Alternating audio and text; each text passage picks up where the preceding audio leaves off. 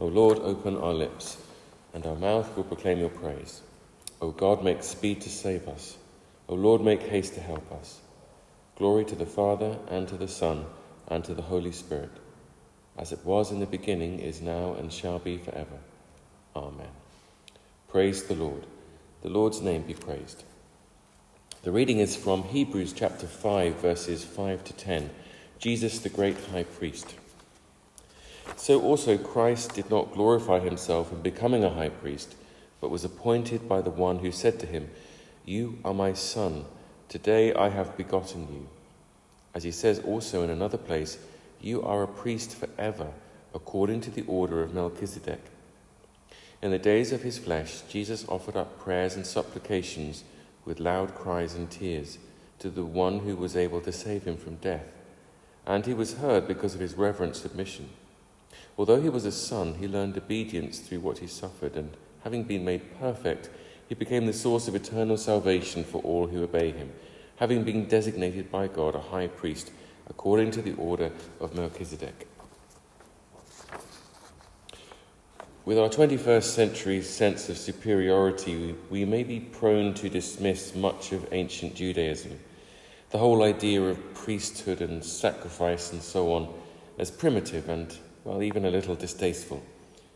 But even though we're distant from it in time and space, we would do well to remember that it was the result of God's direct revelation and instruction.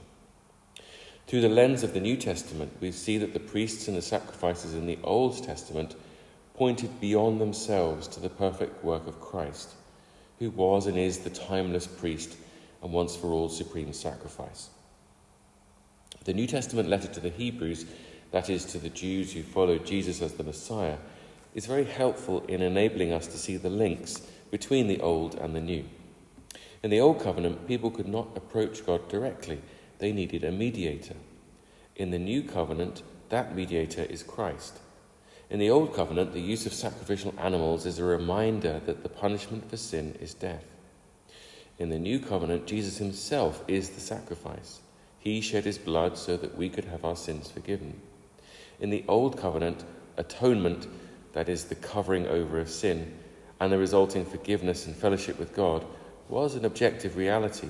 But in the New Covenant, that is even more so, greatly so, in the person and work of Christ.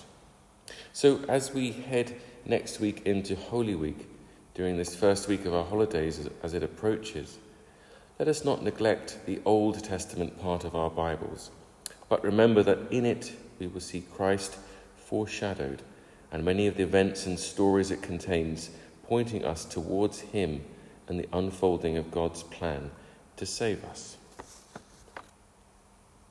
Let us pray.